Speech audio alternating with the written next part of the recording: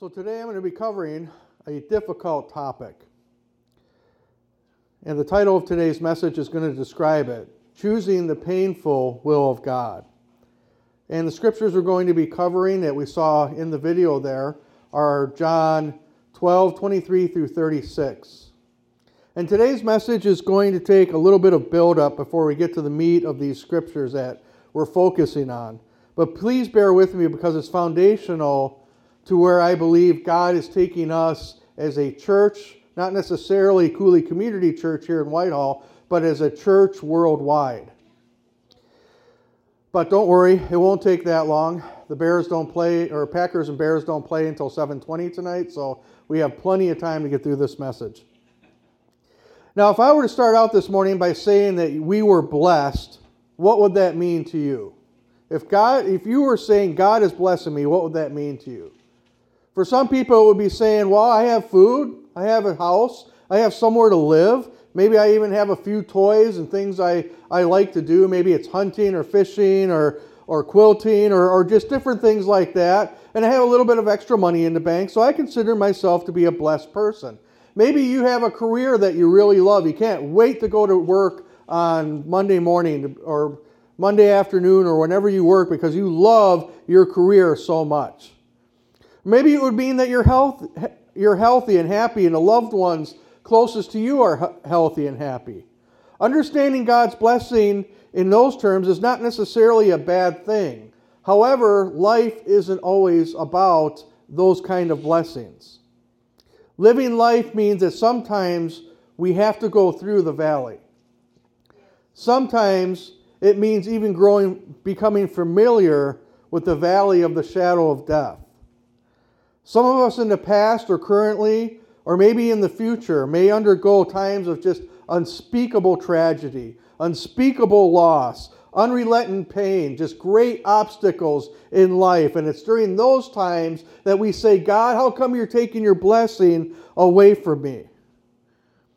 And why is that? Why does God allow that to come into our life? And especially for us here in America, I think it has to do with the American church's mindset regarding what being blessed means. It's an interesting dilemma we face because our mindset is actually more similar to that of those first century Pharisees than what the Bible actually tells us. The first century Pharisees who were listening to Jesus speak there had the mindset that if you do A, B, and C, if you have all your spiritual check boxes done, then God has to bless you. He doesn't have a choice. It's almost like you have him in a chokehold and he has to bless you. You ever heard a preacher say that on TV? It's like, if you send me money, you're going to be blessed. I got God in a chokehold and he's going to bless you. I've heard TV preachers say things like that. An example of this, in the year 2000, there was a book that became the fastest selling book of all times. It was called The Prayer of Jabez. Christians from all over the world, and particularly those here in America, grabbed it up off the shelf and they gobbled up the teaching of begging God for blessing and never knowing pain. If you don't know who Jabez was, he's a guy in the Old Testament. He prayed to God that God would bless him, enlarge his territory, and keep him from pain. And it says that God granted him that request. And Bruce Wilkerson wrote an entire book around that.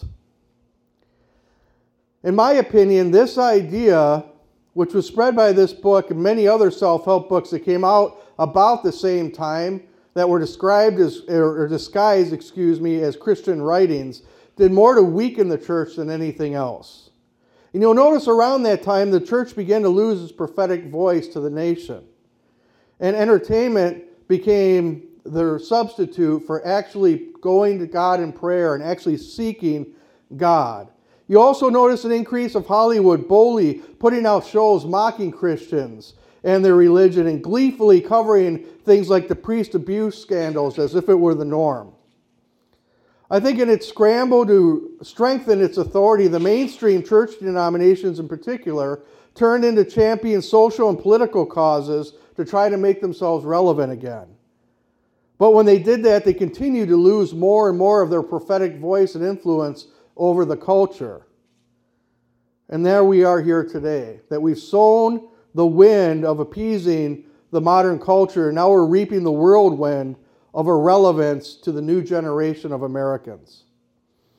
Just this morning I read a Pew Research survey that they put out a study of 80 people who are 18 to 30 years old and why they left the church.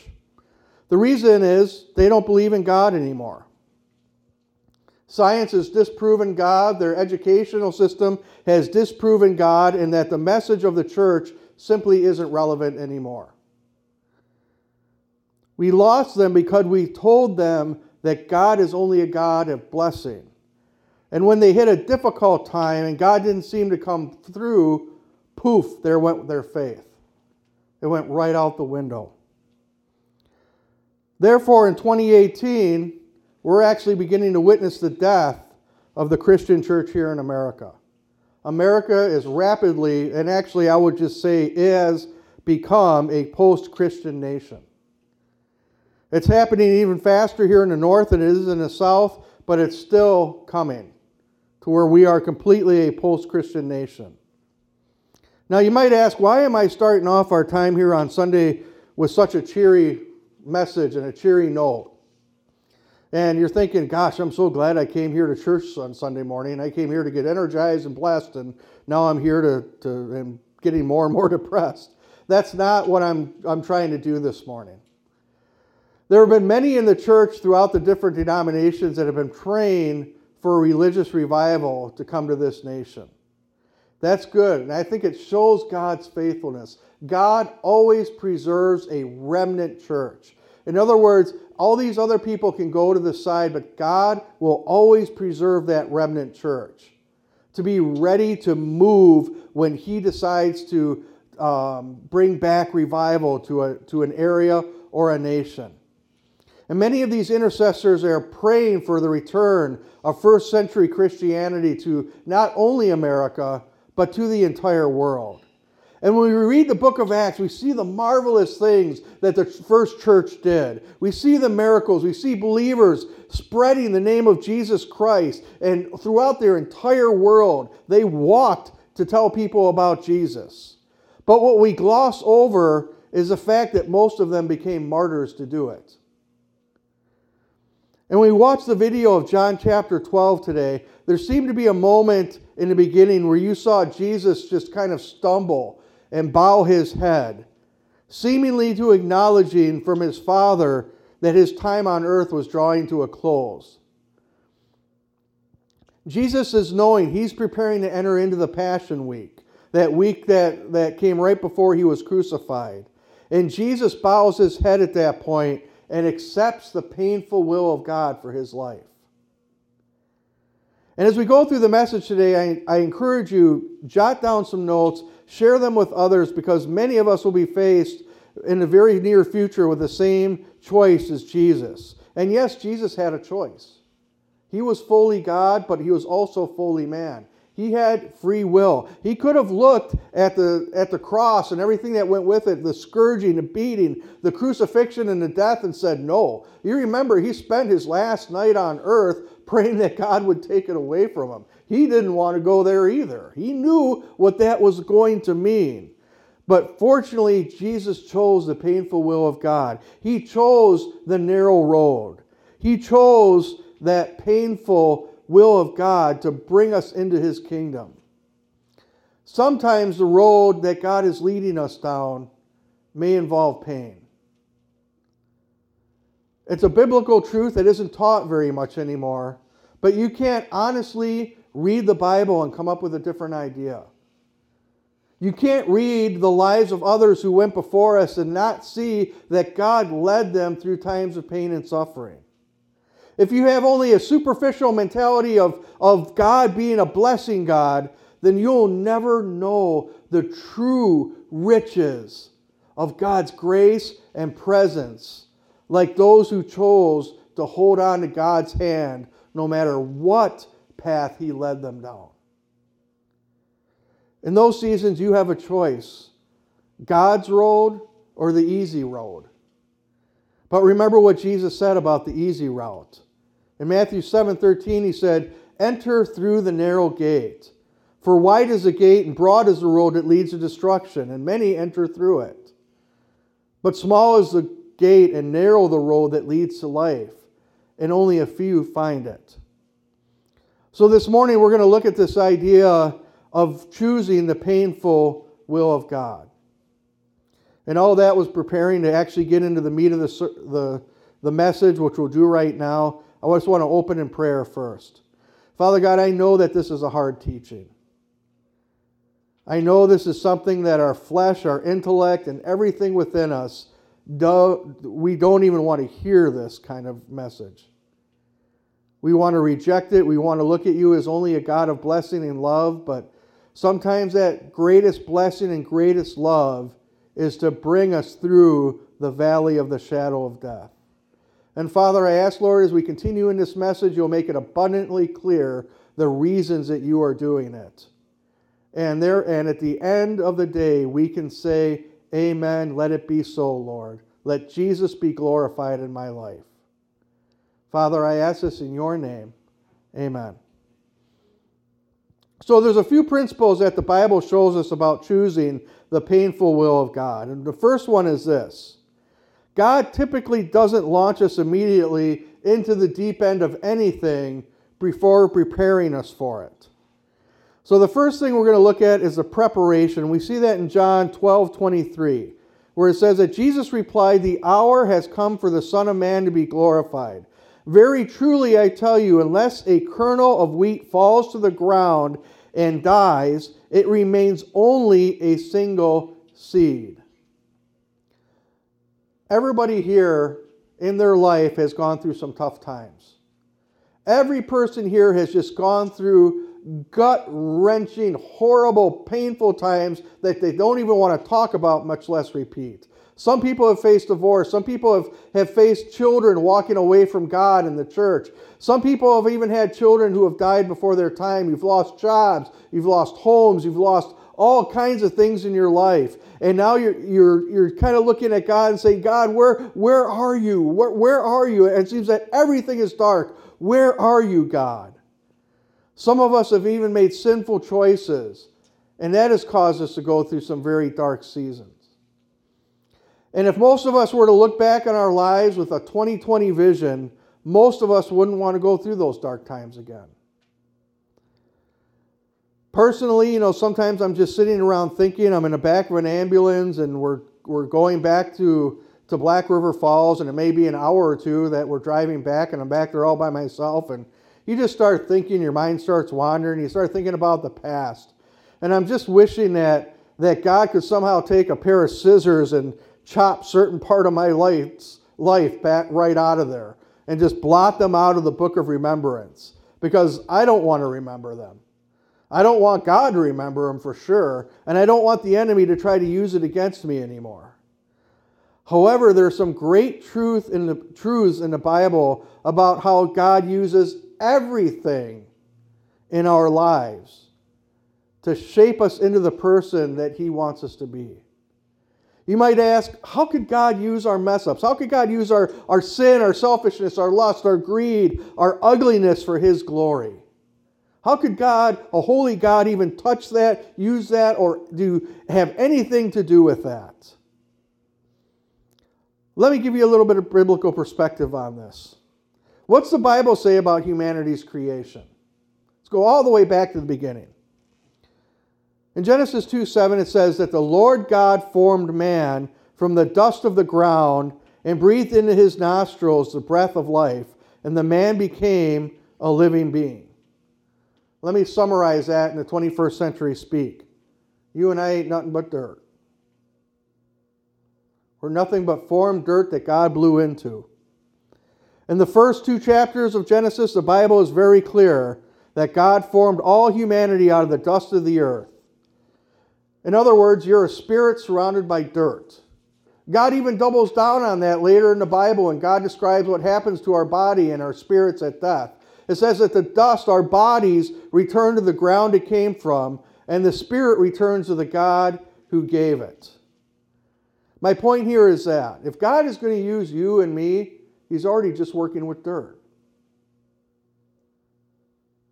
If God can take dirt and make it walk and talk and live a life, then God can use whatever is going on in your life right now, whatever sin, addiction, or challenge that you have messed up in the past, and use it for His glory. Doesn't the Bible say in Romans 8:28 that we know in all things? Did it say some things? Does it say one or two things? No, it says all things God works for the good of those who loved Him, who have been called according to His purpose. Now, I'm not saying go sin and God's going to use it. Please hear me. I'm not saying that God's winking at your sin. I'm not saying that God is approving of your sin. I'm just saying that God can use anything and use it for His glory. I'm speaking of past sins and mistakes. Your past does not disqualify you from the future that God has from you. That's one of the glorious messages of the cross. And some of you may look back on your past or your present and ask God, why? What's up with all this pain, God? What's up with that death at a critical point in my life? What was the person or the purpose behind that rejection at that point in my life where I got so depressed and it almost drove me to suicide? Why did you make me go through that? Why am I going through this current struggle that I've begged you and pleaded with you and I've fasted and prayed and for you to take it away and it's still here? Why? Why, God? Because God is using it to prepare you. Your Father God is a master potter, and He's going to use it to shape you into the masterpiece that He has in mind. In all things, God works for the good for those who love Him. Say that. All things. All things. This period we're in now is going to culminate in the second coming of Jesus Christ. Jesus is coming soon. In Matthew 25, Jesus is describing what these last days will look like and the reason that He is delaying. He uses the illustration of a wedding. And He says that this time is the bridal preparation time. And this is where you and I have to understand the Bible and the context and the culture in which it was written and who it was written to. In Jesus' time, when a man asked a woman to marry him, there's an engagement party. The bridegroom then would leave and would not see the bride for an extended period of time as he went and prepared a home and business to take care of his new bride. Before he came to get the bride's father would go and inspect the new home to make sure that his daughter was going to be able to live there and be provided for, and then declare it to be ready. And then they would both come back and get the bride. And that was the clue to the bride that the bridegroom was poised to return. And that's what's happening in heaven right now. Jesus is preparing a place for us. Our part in this is to recognize that this is the time we're living in and to make ourselves ready.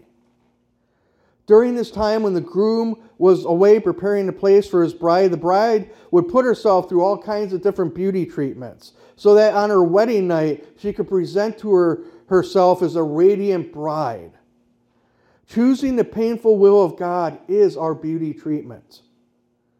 We're the bride of Christ, and the Bible specifically says that the rapture generation will be as a bride who has made herself ready. In Revelation 19:7, it says, "Let us rejoice and be glad and give Him glory, for the wedding of the Lamb has come, and His bride has made herself ready." That is the hallmark of the rapture generation, is that you are a bride that is making yourself ready. In all things, God is working out His purpose. That means any pain you're experiencing right now, God is using it to try to purge you of any fear, doubt, or unbelief, or any spot, wrinkle, or blemish. Because God wants to present you as a radiant and spotless bride to His Son, Jesus. That's the purpose of the preparation. Now let's look at the choice. Jesus had a choice in verses 27 and 28. Jesus said, "Now my soul is troubled, and what shall I say? Father, save me from this hour? No. It was for this very reason I came to this hour. Father, glorify your name. One of my favorite fictional books is the Lord of the Rings series by J.R.R. Tolkien. If you don't know who J.R.R. Tolkien was, he's actually the man who led the famous Christian apologist and author C.S. Lewis to faith in Jesus. He was a Christian man. He wrote the Lord of the Rings, actually came out to be a bedtime story for his grandchildren. And a lot of people think it's a Christian allegory. He said it wasn't, but you can see a lot of it in there. In that book, the main character's name is Frodo. Frodo comes into possession of something called the Ring of Power. The Ring of Power is what gives the evil being within this world named Sauron his power. And if Sauron gets his hands on this ring, he's going to be able to cover the entire earth in evil. And in a very memorable scene, Frodo is complaining to the wizard Gandalf, and he says, I wish that this ring had never come to me. I wish that I'd never been called to this. I wish that none of this had happened in my time. Why does this have to happen to me? And it kind of sounds like a lot of us, doesn't it? When we ask God, God, why is all this bad stuff happening to us? Why am I going through this pain? Why am I going through this isolation? Why am I going through this time where it just seems everything is dark and I can't see a single prick of light anywhere? The wizard Gandalf actually gives an awesome reply. Gandalf said, so do I, and so do others who live to see such times. But it is not for them to decide. All we have to decide is what to do with the time that is given us. Our modern church and the people in the modern church are facing a crisis of decision right now. The choice we are facing is the same one that every human being has had since the beginning of time. The only difference is now the stakes are getting higher. We are entering into a time right now that hasn't been seen since the first century. In the very near future, confessing Jesus Christ as your God may cost you. We've already seen where people have been fined for standing up for their religious ideals. We've already seen where people have been ostracized. We've already seen where people have been made fun of. We've already seen where people have been picketed and had things thrown through windows and destruction of property and even jailed for standing for the name of Jesus Christ. If God holds back the rapture much longer, this world will continue to plummet for the time described in the book of Revelation, and it may even someday cost you your head. Hopefully Jesus comes and takes us away before that, but it could happen in our time. We will definitely be forced to choose between compromise and that painful will of God. And I don't say this to frighten you. I don't say this to depress you. I don't say this to darken your gaze in any way. I say it to prepare you. And I say it to help you to put the suffering of your past into a better context than what you have had it in before. It's something that God has led you through and has used it to shape you into the person He wants you to become to be. It's part of your bridal preparation. Just like any other modern bride in this country, you have a right to say no to the marriage. We don't believe in forced and prescribed marriages or arranged marriages in this country. You can refuse. But if you do refuse the painful will of God during this time, you're going to be in danger of falling away.